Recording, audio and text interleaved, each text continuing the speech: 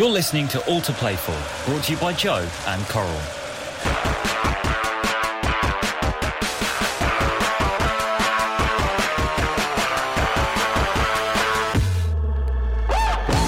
Welcome to All to Play For, brought to you by Joe and Coral. I am joined as ever by my guy, JC Joe Coral. How you doing, JC? That's early in the show to be dropping the Barry boy. You know what? I just thought you deserve it, my friend. Mate. Okay. You just today, Joe. We've got lots coming up. We're talking about the race for the top four. We're talking about one of the most famous games in Premier League history, and to do that, I'm bringing on an absolute G.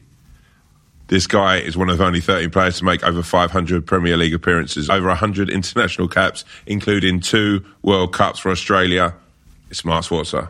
How you doing? You good? I'm well, thank you. That's unbelievable stats, that. It is. 2 World Cups for Australia. What were they like? Because that's... amazing. Yeah, I had a chance to go to 3, actually. I was part of the whole campaign. We qualified for the 3rd one, and I was already 40-odd years old, and I'd signed for Chelsea, and at the time it was a case of... Jose said to me, you'll play enough games to be fit and ready to go. And then I kind of got to the point where around November time, manager got the sack for the national team, and I just got to the point where I went, you know what, if I'm going to make a cut, now's the time. I'm not playing as many games as I probably thought I would, or probably even Jose thought I'd play. Yeah. So I just made a decision. It was the first time ever, actually, I didn't want to go back with the national team, so I went, that's it. But you played for quite a few England managers, sort of. You know, I suppose. Was it Middlesbrough your first club that you were at? Well, Bradford City, actually. Chris Kamara was my first manager. Really? English football. Cammy. Yeah. Cammy. What a man. I love that Cammy. He's a good guy. Paul Jewell was his first team coach. Yeah. And then I was only there for 3 months, and then moved on to Middlesbrough and had Brian Robson. Were you at Middlesbrough with the Ravanellis, the Emersons? Yeah. So I arrived. Rav arrived. What was it? 96, 97. So start of 96 season. I arrived February 97, so the old transfer window was open up in February. That must have been a crazy time for Middlesbrough to have like yourself. Well, because that was I'm thinking. We talked about Chelsea, and they were sort of first team really, and we talked about with Scotty Minter, about Hullet, but for Middlesbrough at that time, for Ravanelli, Juninho, how did they attract Emerson, all them Brazilians to Middlesbrough? And obviously, but Rav, literally, I mean, the story with Rav is insane. He was playing Juve the year before. Yeah. They won the European Cup. Won the Scudetto. They won the European Cup. Yeah. With the story is he got a call saying, you're leaving, you're going to Middlesbrough. He goes, I don't want to go there. He goes, we're done, we've sold you. And in those days it was like, you don't mess with them. Yeah. They've told you they've been sold, you've got to go. Yeah. And he had no idea where even Middlesbrough was, never even heard of it. And they offered him, at the time, it was well documented, he was on $42,000 a week. Wow. Yeah. And it was unbelievable. So he signed, obviously, came to Middlesbrough, scored 31 goals. And you went down, and Juninho was arguably the player of the season. He grew, didn't he? Because he came the season before. Yeah. And it took a little bit of time, but he grew in confidence, grew in stature, and that season was his season where he really come into it. It was an incredible team. I loved him. I enjoyed it to watch. But you had like him, Emerson, Jan Fjortoft. Yeah, no, he was before that. So there was Mikkel Beck up front, Ravanelli. Yeah. Really, really good talent. To move on to like McLaren, because that's something you guys have both got in common there. And what was it like? I mean, you got to the UEFA Cup final that year. We did, yeah. Well, that was at the end. So that was right at the end of his tenure at the club. When we first signed him, he was actually going to sign for West Ham. There was a big thing about him going to West Ham, coming to Middlesbrough, and then in the end, obviously Steve Gibson was adamant he was desperate for him, and then signed him, and then it was a complete upheaval. So we needed to move on after Brian Robson. Brian Robson did an amazing job at the club, brought all these players in, changed the club, put the club on the map, and all sorts of stuff. But we needed more discipline, organisation, and Steve McLaren came in and turned the club upside down and made it really, really professional. Yeah. More modern kind of way. Brian, unbelievable manager, top guy. Was of a different mentality, older mentality, obviously learnt from one of the greatest managers in this game, in Sir Alex Ferguson. But he kind of also wanted to be that manager that everyone loved. Yeah. And the training sessions were pretty much mostly playing small-sided games. Yeah. Brian Robson played, Viv Anderson played on the other side, and it was more about how many goals each of them scored and which team won, and less about really doing a lot of tactical work with the team. Yeah. We got to the point where we needed that. Players were craving for it. So the changeover came at the right time. And the first 2 years were really, really good. Organisation, tactics, everything was really good under Steve McLaren. And then after that, it became a little bit, I think, his ego got a little bit carried away with himself. Yeah. all the hype about how well he'd been doing, and the team was doing all right. We were progressing. And then it became almost like whenever we had a bad performance, it was our fault. Oh, right. And never really his. And it got to the point in the end, actually, even that season, that last season, where relationships had pretty much broken down. I'd fallen out with him in the January. Jimmy Floyd Hasselbank had fallen out. We were both on the bench actually in the game away at Arsenal. We lost 7-1. Right. 7-0 I think it was actually. And after the game, Steve McLaren came out and said it was a great learning experience for these young players. You've just gone to Arsenal, Highbury, and got absolutely smashed. Yeah. And that was probably the lowest point. And then we managed to patch things up reasonably well. We got to the UEFA Cup final. Yeah. That was his last game. That was his last game in charge. And it was, I think at the time, it was ready for everyone. And I think the fact that the FA come in and took him as manager, I think, took a lot. Did you know he was going to, when he went into that UEFA Cup final? I'm pretty sure we did, yeah. I'm pretty sure we all knew, yeah. I think we all knew. It was a badly kept secret. It hadn't been official, but we knew that that was potentially going to be his last game and move on. Do you think that had an implication on when he came in as... Because you look at it when he came in then as England manager. Yeah. You're a big part of that squad. Yeah. And you look at... And obviously you talk about golden generations. He comes into sort of almost sort of, you know, the golden generation. Do you think... I mean, what's your memories of it? Because obviously we all remember the Wally and the Brolly, and you know, and whether that thing of it always strikes me that if you go into something like the England job with a massive ego, you're on a bit of a hiding to nothing. I might be wrong. I've never managed England, but or been in an England squad. Well, I've been in one England squad. But how did you find him? How did you find working with him? I try and separate Steve the coach and Steve the manager. As a number two for Sven, he was the best number two I've ever come across. I thought he was brilliant. Like you said, he tactically, the sessions were bright. He was bubbly, always energetic. The lads loved him. And we talk about someone like Steve could have been where Brendan Rodgers is now if he had picked the right jobs at the right time. You can't turn down the England job, but I think it was too early for him. And I'll say that, for instance. He's come in. The first thing he's done was drop Bex. Yeah, didn't he? Get rid of Bex. Like, I mean, Bex is a great player. Do you know what I mean? And there was. I think he eventually come back round, didn't he? Bex 2009. He made a comeback, and so he's made a big decision early on. And what I would say about him is he was unlucky. You know, like Matt campaign for 2008, Paul Robinson. Yep. You know, throwing them in. Yeah. You know, but then he had a big decision. We played Croatia, the Wally and the Brolly night. Yeah. Yeah, David James, Paul Robinson, Scott Carson. Now, Paul Robinson had an absolute torrid. Like, we literally every time someone had a shot against us, it felt like they were going to score with Robbo. Listen, Robbo was a good goalkeeper. Yeah. Good goalkeeper for Spurs in England, but he was just having a bad moment. And it seemed to be every England game he's throwing one in. And then we got to the Croatia game, and I think he told Robbo before he told the others that he wasn't playing. So Robbo, to be dropped for England, it's a big thing. So, he wasn't happy, But then he had to choose between David James, would have been the logical choice. Yeah. He's experienced goalkeeper at the time. He's been there, done it. But for some reason, he went with Scott. Now, Scott, it's great to see him get the game for Man City the other day. But for a young goalkeeper in that magnitude at Wembley, that game we only needed a draw to qualify against a good Croatia side. He was 22 when he got 22, and he got told either the day of the game or the night before the game. And I remember looking at him and thinking, you're nervous, and that's the last thing you want to get from your goalkeeper. And then he obviously made the two mistakes, and we're 2-0 down at Wembley. Yeah, pouring down with rain against a very, very good Croatia side that went on in 2008 to have a great tournament. Yeah. And I looked over at Steve, and he obviously had the Brolly, didn't he? And you're like, but I mean, to his credit, 2-0 down at half time. We come back to 2-2. 2-2. Yeah, I think. What I remember the game. Like I think Crouchy scored. I think with Defoe, Crouchy, but. What was his team talk like at that time? I mean, that I don't in remember itself, Tom, we're talking honest. About, like as a manager, to galvanise a team, to come back out, I mean, I am an England fan. I love England, and I've not been in a dressing room. I've not seen that. As a fan, it's it's cut and dry, isn't it? You look at Scott Carson, you look at those moments, and you think, I'm going to judge you on that. But then when you think of that coming back to 2-2, I've never seen Wembley like it. When we got back to 2-2, it was like, wow, we've dug it, we've done it here, we dug it out. But we'd expended so much energy dragging ourselves back into the game, and then we dropped off. And then I think it was Petric scored the goal, if I remember rightly. It's one of the lowest points in my career because Scott, he dived over it and he didn't get there. But yeah, it was just a horrible. I felt for Steve so much because he's a lovely fella. Yeah. He's a lovely fella, and it just come too quick for him.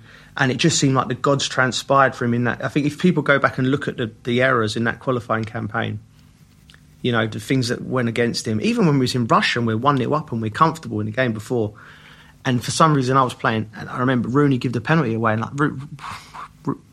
you're like, he's never back there. Do you know what I mean? Like, just mad things happen. So I felt for Steve, but it was too soon for him. Too soon for him to take the England job, but you can't turn it down. I think sometimes you can look at that and go, there is certainly an element of luck. Yeah.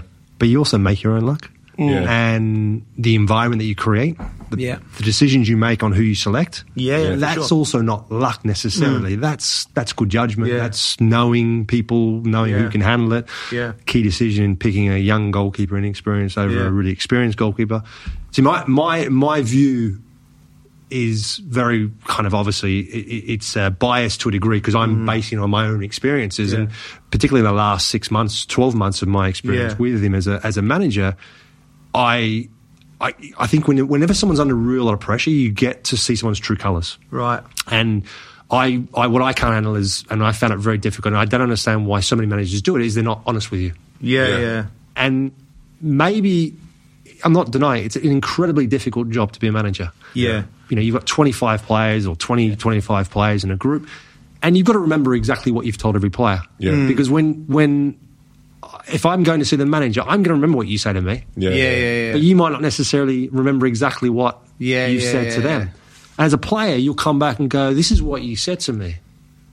And if you can't remember it, or if you've said something beforehand, you've not allowed him to come out and say anything, you look like an idiot as a manager, and you lose the respect from a player straight away. And that happened with him. He was never honest with me. And I called him out a few times. And it led to me putting in a transfer request, wanting to leave the club. And even after I came back off it, because they wouldn't let me go, he lied to me again. Yeah. And I should have gone back in there and hammered him for it. But it was 2006, going up to the World Cup, European Cup final coming up. And I was like, I've just got to get back to playing game. Well, we were on our way to hopefully getting to the European Cup final at that time. Yeah.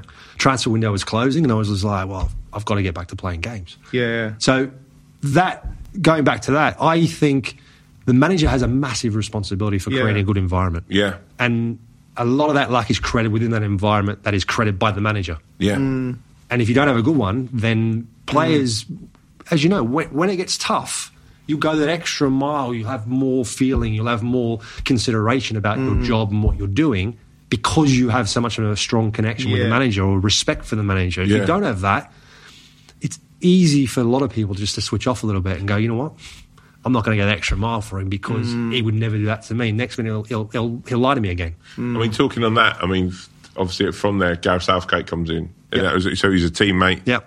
You played behind him for 5 years. 5 years. He comes in, and was that straight? Did he hit the ground running? How was that as a manager? I think if you ask him, and I've spoken to him about it a few times, it was a job that he couldn't turn down because he always wanted to go into management. Yeah. But having spoken to him about it afterwards, he did say that he had some regret, maybe not continuing and finishing as a player, but it was too good of an opportunity to turn down. I thought the first year or so he did well. Yeah. 2 years. I thought it was unfortunate to get the sack in the end because he actually was doing all right at the time and they sacked him. It was all about timing, and I thought, again, it was poor getting rid of him when they did.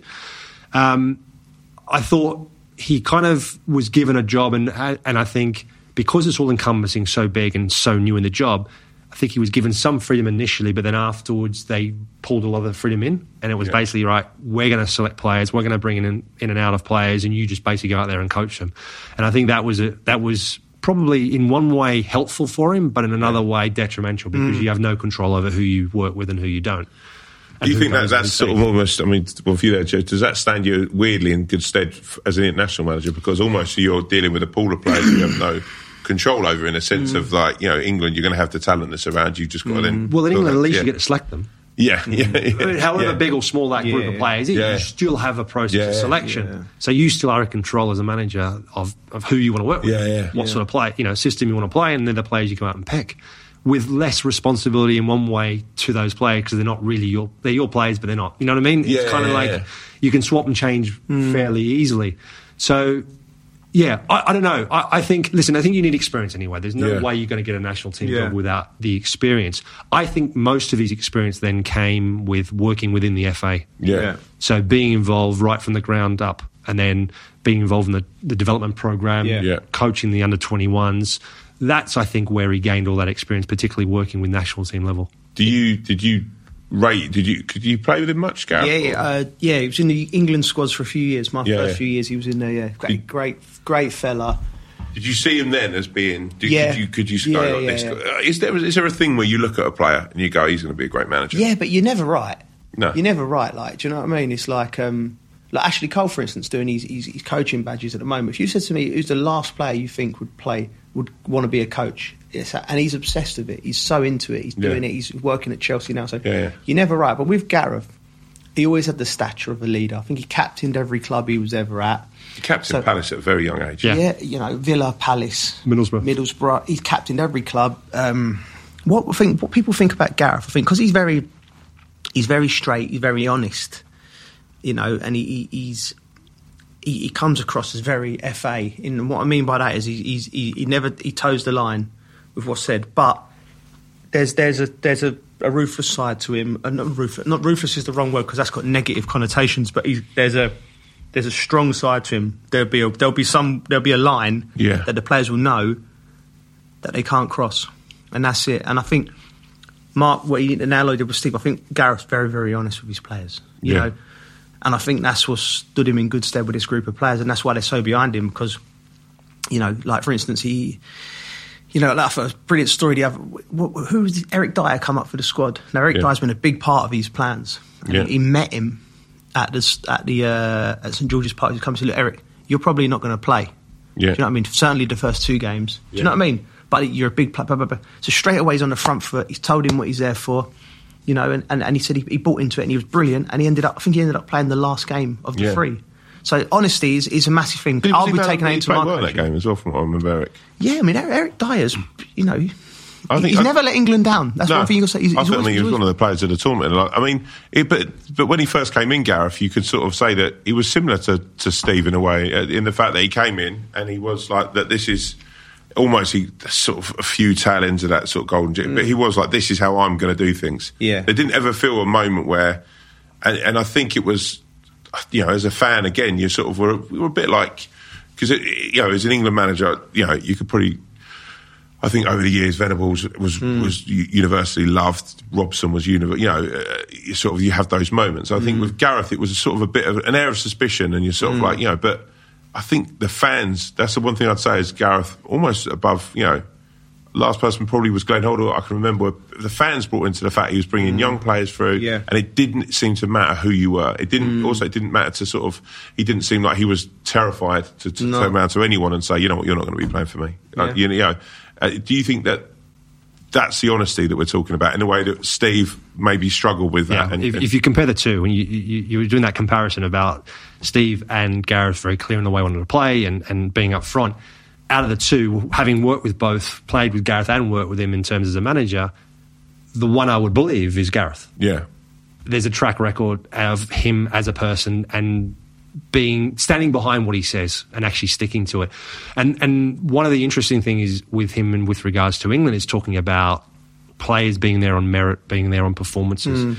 And I think there's a little bit of double standards in terms of some players you'll pick based on what they've done for England and never. You talk about Eric Dyer, for example, that he's never let England down. And Jordan Pickford's another one. Yeah. So he's never let England down. But then if you look at his club form, he's not at the level where you'd probably pick someone else ahead of them. Who would you pick at the moment? In terms of which position? Goalkeeper. Listen, and I'll go back on that in terms of the last 2 or 3 months, Jordan Pickford's played very well. Yeah. So he's eliminated errors and he's actually played far better. So I don't know whether the breaks helped him. He's been able to get back to basics, work on his game, whatever it is. Yeah. He's actually been able to take stock a little bit, and I think he's come back. He seems calmer. Yeah. I think he needs to be calmer. Yeah. Again. And he seems to have he's found a rhythm, and he's actually playing really well. Whereas prior to that, 12 months, 18 months beforehand, too many errors. Yeah. And based on that, I wouldn't have thought he'd be number one for England. Dean Henderson's coming in a late run for United? Or? Certainly last season, certainly from the beginning of the season onwards. Nick Pope certainly definitely, I think, deserved the opportunity to play games and stake a claim. Those two I would pick ahead of him up until that point. Now coming into the season, it's a different scenario because I think Jordan Pickford's played so well. And there's also the other thing you need to take into consideration is how he wants to play. Yeah. You know, so if you were to go right now, this moment in time, who's played well in the last sort of 6 months, I would say it's very, very close between Jordan Pickford and Nick Pope. Yeah. I think Henderson hasn't played as well as he played last season. No. Right. And part of the reason for that as well is he's in and out of the team. Yeah. I don't think it ever works well for any goalkeepers. No. At United, they've got this thing of playing the goalkeeper in this game and that game, swapping and change, and we've seen it with Chelsea as well, with Kepa and Mendy. Mendy's maintained his form still. Kepa, I don't think he's done anything wrong, but it's hard because I don't think you can really win games for a team if you're in and out. You can do well and okay, you can do your job, but not necessarily excel because you're not in a rhythm. You think of the top two teams, if you're going to go Liverpool and City. Those guys, that's almost Ederson, Alisson, are just going to play all the time. And it's sort of, I think even if you look at West Ham this season, I think I mean I'm always like my heart's going if Fabianski's not playing, and I think that's it's a big part. I mean Jordan Pickford's now he's come in at 2-1 favourite, 2-1 on with Coral to start the first so it's this point in the show where the big man just slips the odds in, and that's when you know you're dealing with a true professional. So have you lumped it on? I'm not going to love. I've got a little bet, so I'm looking out for that. I'm betting Joe Cole coming back. Are you going for a multi? the whole starting lineup. But while we're talking about those managers, and you know what, I sort of. Football gets you now and again, and it hits that little bit of a moat.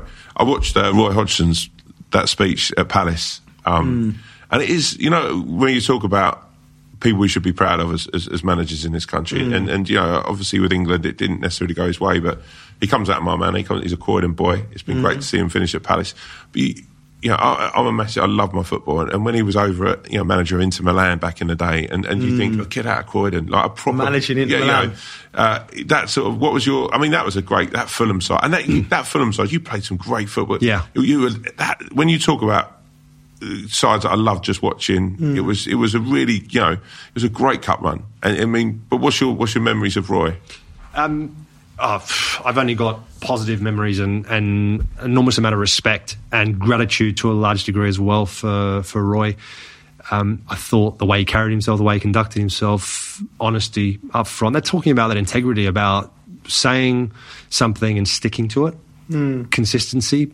Whether or not you agree with someone, it can be a difficult thing, but certainly over time as a player, you've been there. Manager makes a decision, you don't agree with it, you get left out or whatever. As long as they're consistent, as long as there's a genuine opinion, and stick to it.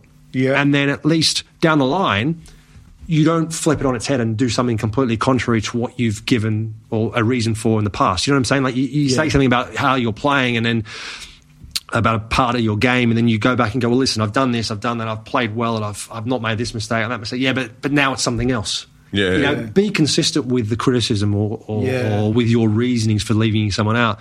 And I think with Roy throughout, he's been pretty consistent. Yeah. And certainly with me, my experiences with him, he's been very, very consistent. He signed you for Liverpool. Yeah. And then left you out at 2012 when he was England manager. Yeah, but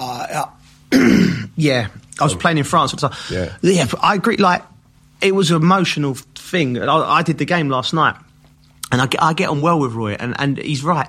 And we had a few arguments at Liverpool. It didn't work for either of us at Liverpool. So, but I remember one argument in particular. We had a team meeting, and we'd lost to Wolves at home, and I'd come on for 15, 20 minutes, and I give the ball away once in a game, but the other 10 times I kept it, and he decided to dig me out about this giving the ball away, and it was and then then after the meeting, I pulled him. I just said, like, that's a liberty, brother. You're wrong there. That's bang out of order. And we had words, and then he talk about integrity. He went, "You're right. Yeah, I don't know. Yeah, you're right." And I thought, wow, he apologised. And for me, that's a man, that, because you can have a row, have a disagreement, whatever way you want to frame it. And then he went, that was it. And then after that, fine, because you'd had a little thing. But rather than trying to be sneaky about it or say something, or he just admitted he was wrong. He shouldn't have said it. And then we got on. So last night, to see him, and we spoke to him on camera. Yeah. And he's a gentleman, and he's so switched on. And we asked him a question about, how do you have the longevity in football, 45 years? And he said, what's so important is, he said it's easy to hark on about old times. I think it was better back then. And he said, of course, that's not true. You know, a lot of people, as they get older, what do they do? Oh, it's better in my day. It's better. Yeah. He moves with the times. He said, well, some changes you like, some changes you don't. But he's constantly evolving as a manager.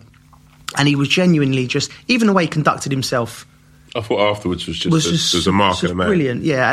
And we should cherish people like that, because of the amount of knowledge he's gathered over the years in football. The thing about someone like Roy, and I know that, you know, I think almost of every England manager, he had the hardest job, because he was coming into that sort of golden job. He was trying to bolt that together and try and make one last sort of throw of the dice. But actually, when you look at his career and look, you know, from managing Switzerland, from Inter Milan, so working on the continent back in the day, you know, one of the few, you know, along with Bobby, I think one of the greatest shames of English football is that Bobby Robson wasn't in the back room, like somewhere in the background for the FA with those younger managers coming through. Imagine. You know, he probably didn't want to. Yeah, maybe not. He probably just wanted to be on the football pitch and be that day-to-day hands-on as a manager. That's the thing with Roy? Do you think... absolutely. I mean, he I don't know with England, but certainly with Fulham, 90% of the training sessions, 95% of the training sessions, he took himself. Wow. Yeah. And he took 90% of that session.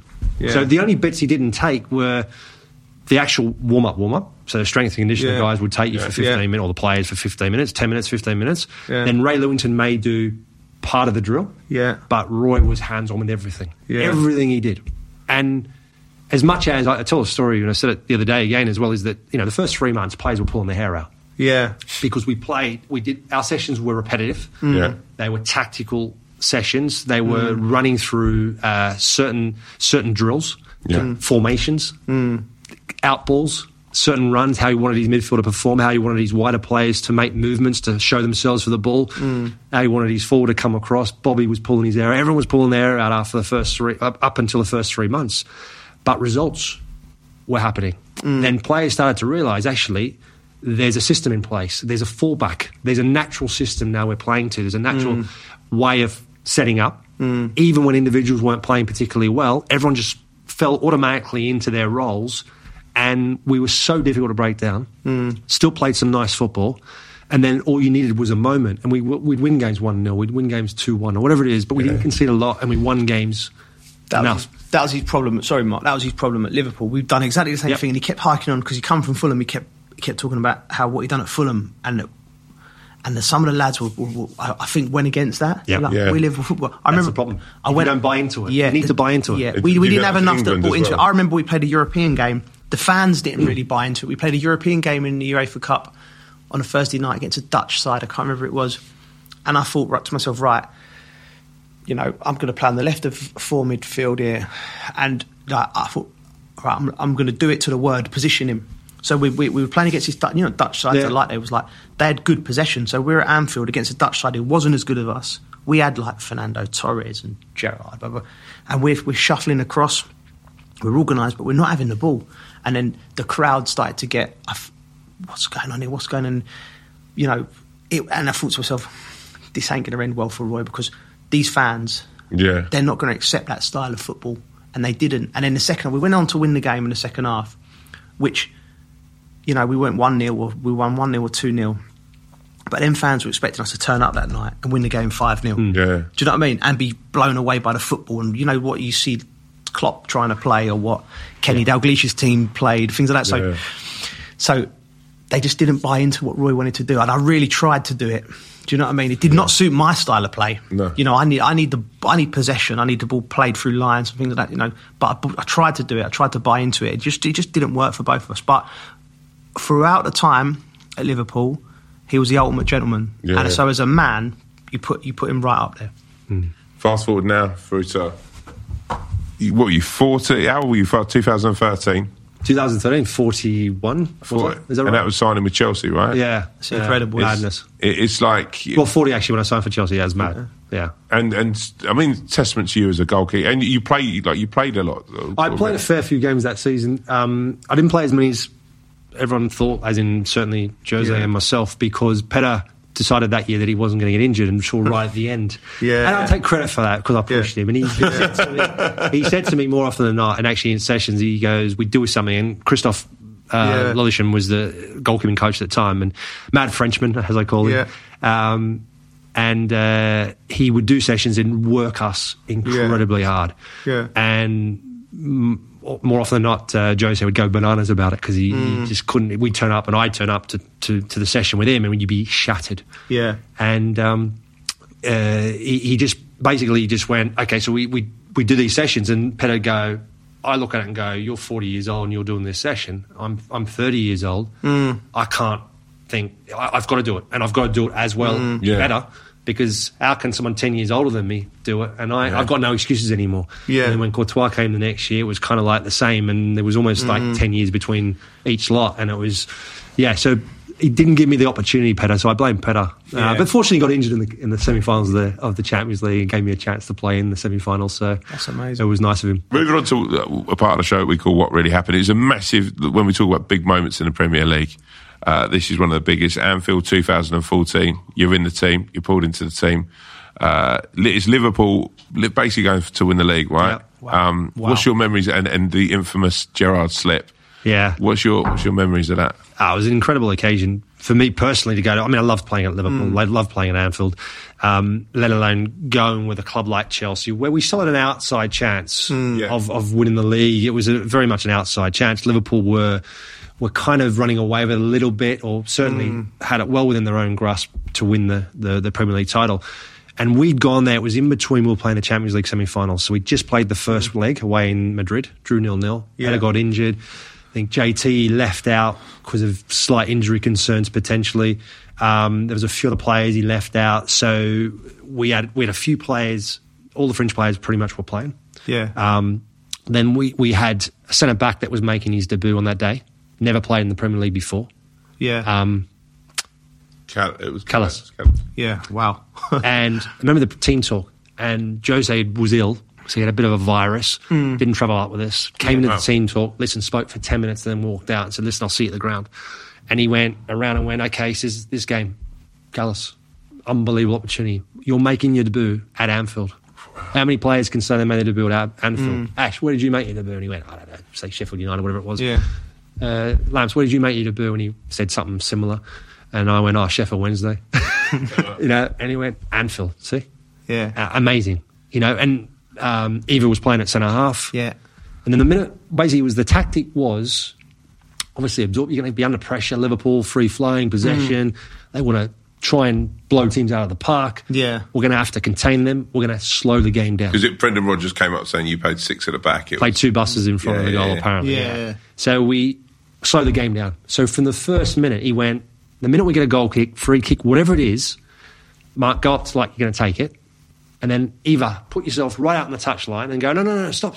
I'll take it. And then take your time to get over there. And it's going to wind everyone up. Crowd's going to go berserk. Players are going to go berserk. And who's saying this? The manager. Jose. So, I mean, this is where you talk about Jose. And it's incredible that is...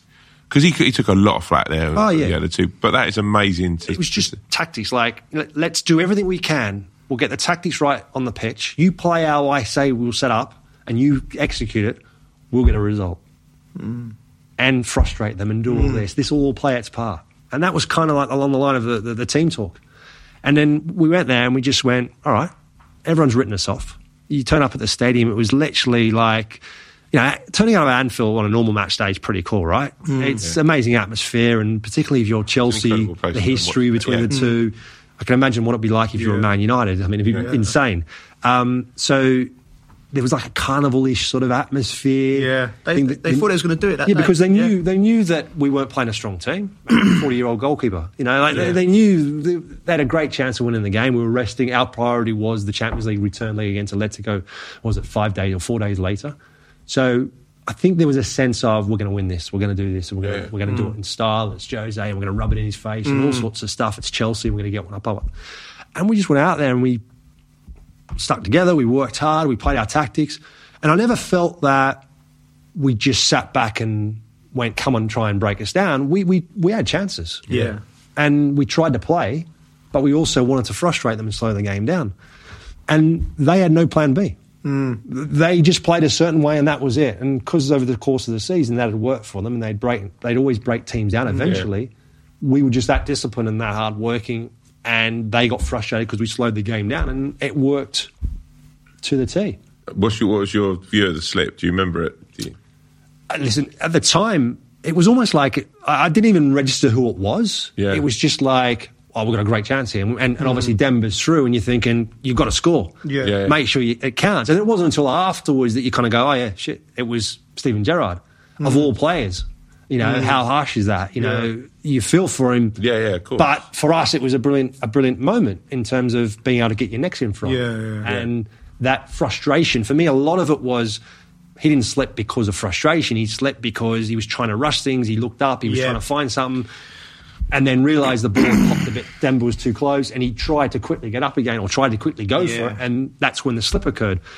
And that kind of, for me, just kind of added to the whole day of them feeling utterly frustrated with the way we were playing, and it wasn't quite working for them. It's been a hard thing of, and I always find one of the harshest things of arguably one of the greatest players I've ever seen play this game is Stevie Gerrard. I think, he's broken my heart when FA Cup final there. But what a player! And I think it's such a harsh thing that every year when there's a compilation put through at the Premier League, the greatest league, and that will somehow be put in the middle. What do you remember of it? Obviously, I was watching the game.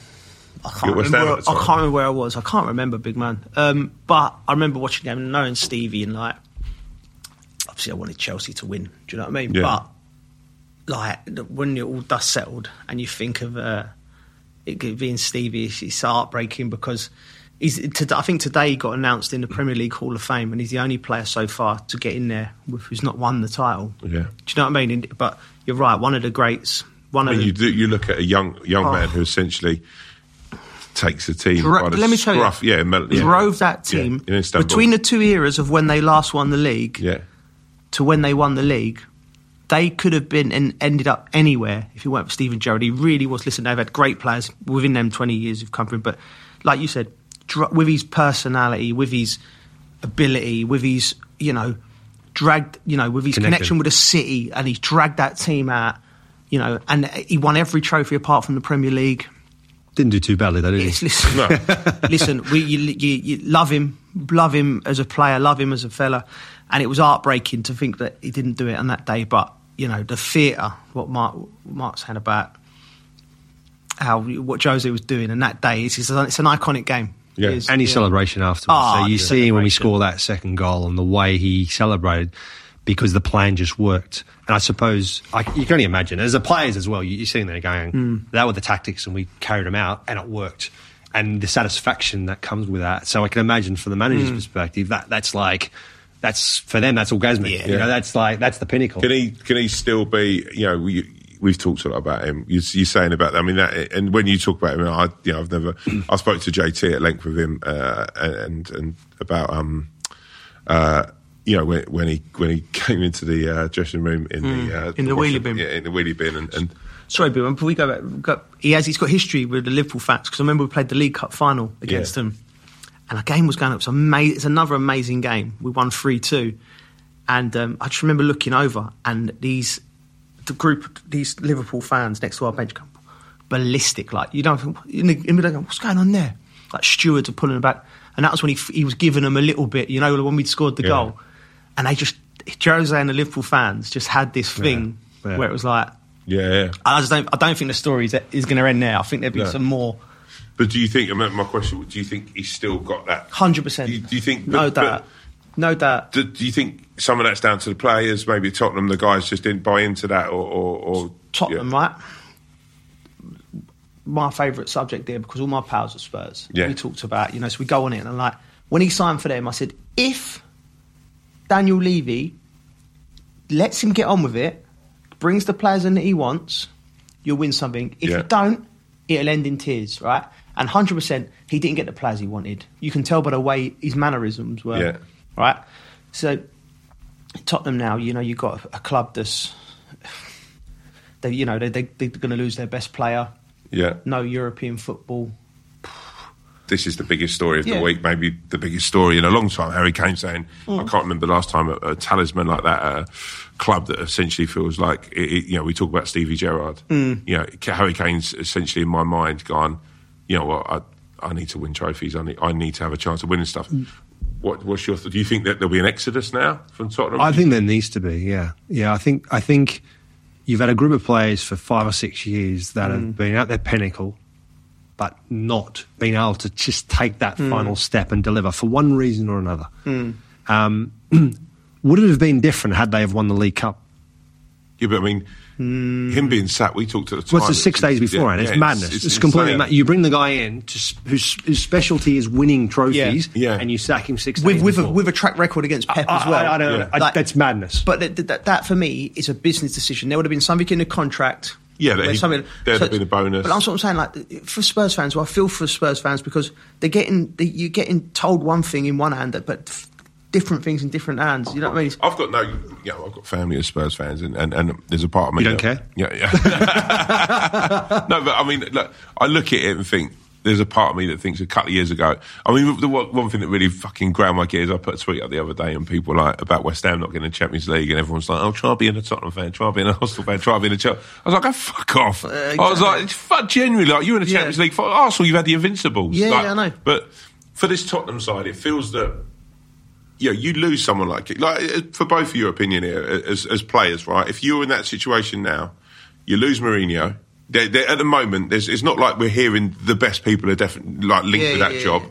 I think there seems to be a little bit of a pushback on managers going like, do I want that job? Do I want the fact? But then, as players, if you're in that dressing room now.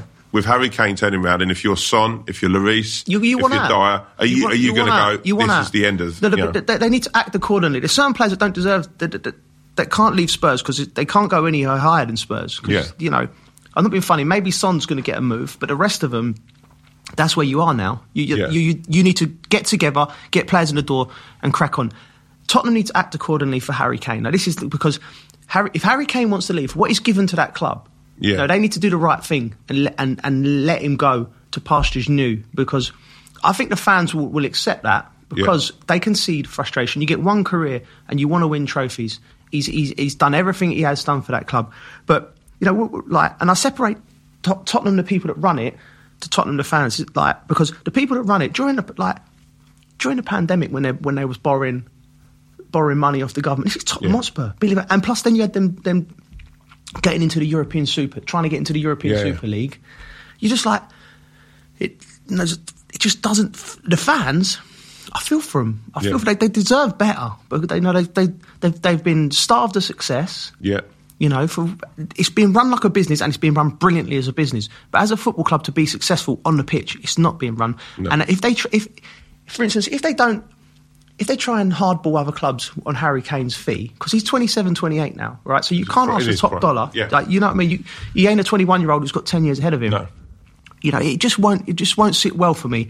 And the club need to do the right thing by Harry, and with that money, rebuild players that can take them from where they are now, 7th, 8th in the league, back up. Because the fans have been starved, and I feel like they've been lied to. Do you know what I mean? By the club. Some of the decisions, business-wise, like the borrowing of the money, the European Super League, I think it needs to be a bit more honesty and transparency within that club if they're going to get. They can't sit at the same. They're not at the same level as a Man City, a Liverpool, a Chelsea.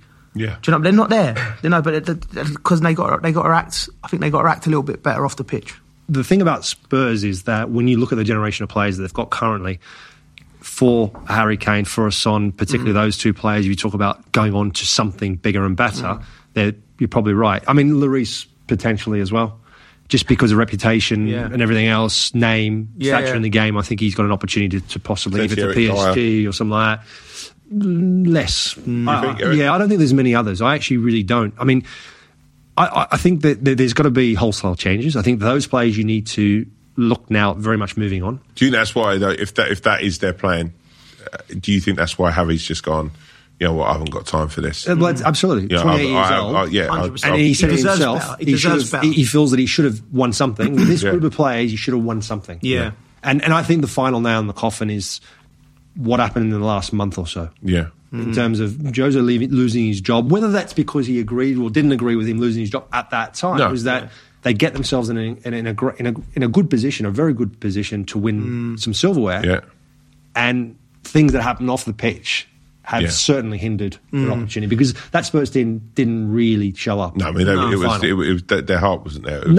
Whatever it is. It was a great display. Yeah. So, as a player, I can imagine I'd be sitting in that change room, and we don't know exactly what went on, right? We know that Jose has had his moments with various jobs and fought with everyone and everything else, right? We know that. But we don't really know what went on in that change room. But as a player, I'd be sitting there going, our best opportunity was then. Yeah. I'd be thinking, I would think so. Having worked under Jose and knowing what it's like, I would have thought that would have been our best opportunity to win something. And if after that they didn't win it and they got rid of him, surely that's worth the gamble. I know you're saying maybe it's a money thing. Yeah, 100%. But the knock-on effect of sacking him and not winning something, that certainly is a greater.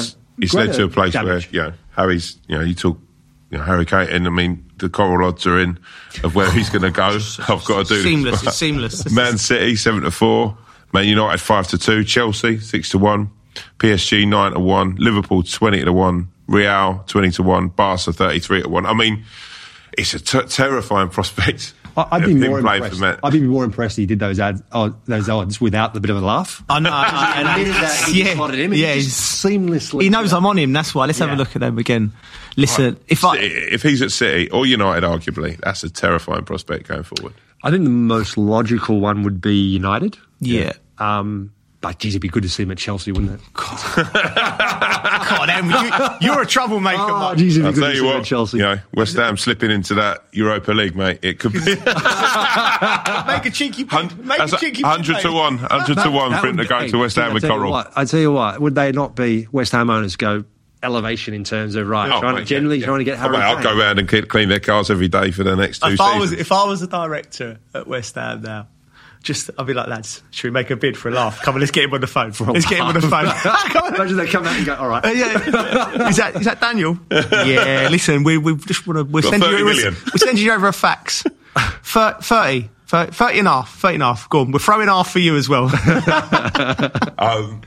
Last but not... So looking at that Spurs thing, talking about West Ham, and great into the season, hopefully Europa League. But it's a race for the top 4 for you two. Is that done? Do you think... Well, I mean, you look at... For me, anyway, I think there's one last twist. And I think... what do you think, mate? I think Leicester beat Tottenham. I think all day long. I think that's a given. Yeah, I think that's... looking at how awful Tottenham were last night, I think that happens.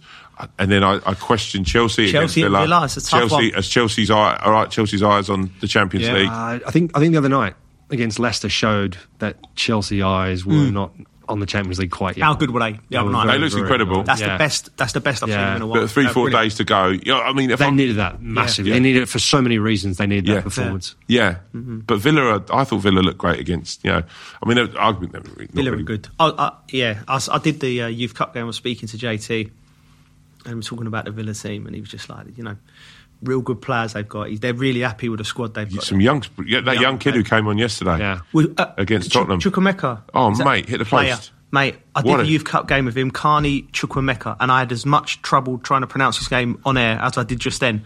But he is a player, mate. He's an incredible young player. He got bits. Let me tell you, if Jack Grealish does decide to leave Villa, they might have already made a replacement in that young man. He really impressed me. I mean, we could talk about Jack Grealish going, but we'll be here for another hour.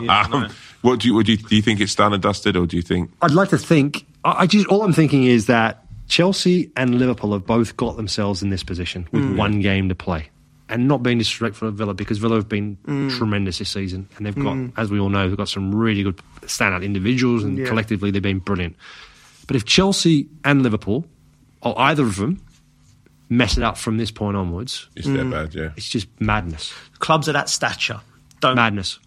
When they get that many bites of the apple, they don't usually mess up. You know, Yeah, I mean, I think I'm with Mark there. Some of that comes down to the fact, the experience of those moments, right? And that, people that you've got in the mix. And it's not to say it won't happen, but I'm just saying, if they let it slip from this point, it's just madness. It's like it's a mental approach. I'm throwing another thing in here though. Yeah. Villa at home, Jack Grealish's last game, fans in the stadium.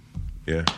Yeah, you're worrying me. I know, you're worrying absolutely. me. There's so many things to throw in. But still, Chelsea talking about their squad, with their manager, everything about they should do it. They should do it. But that doesn't mean it's going to happen. Talking about things that and arse is going at big moments. Mark. Yeah. Right. So we've been doing these predictions all season. Okay. Right. Okay. Where are we? Right. This is it's the final ones now. Okay. This is the last roll of the dice. Can we have scores, where we are in the I've got the scores. Yeah, I've got the scores so far. Okay. So Joe is top so far with 19 games correct. Fantastic. Right over the season. Yeah. The guests are second with 18. It's tight. I'm clinging on with 15. If you like, I'm Leicester. I'm less experienced. I've got two. I've been up against some big footballing minds. Do you know what I mean? So 15. We've got 4 games left. Right, we're going to do 4 games because it gives just change the rules like FIFA, just to give Big Tom a chance. You know what I mean? Fucking, this is a liberty, stinking liberty from Coral. Gives me half a chance to catch you, right? Or it gives Mark a chance to absolutely tonk both of us. And you know what? Hold on. Let me just say, by the way, Mark is Chelsea away. He's a bright guy, isn't he? Yeah, I know. We've not come in here for the last game of the season. This guy is quite frankly quite terrifying. Right. I mean, there's always I could roll the last dice and we could do a guess on the Champions League final because we're doing Wednesday next week. I could be naughtier and just predict the same as you and everyone just to ensure I beat you, but I won't. No. But I go last. So all right, okay. Right. And so you can't copy Mark. Yep. Joe, I'm going to throw to you first. Aston Villa versus Chelsea. I've got to go Chelsea. Yeah, Chelsea. Look, I've got nothing to lose. I want to go draw. You've got a game to lose. Right? Yeah, I know. It's hard, isn't it? Too much on it. You got to choose the draw or Villa. There's too much on it. Yeah, you got to go the other way, haven't you? Have to. He has to. Yeah. I'm going to go draw. Okay. I'd rather go out on my sword. Palace versus Liverpool.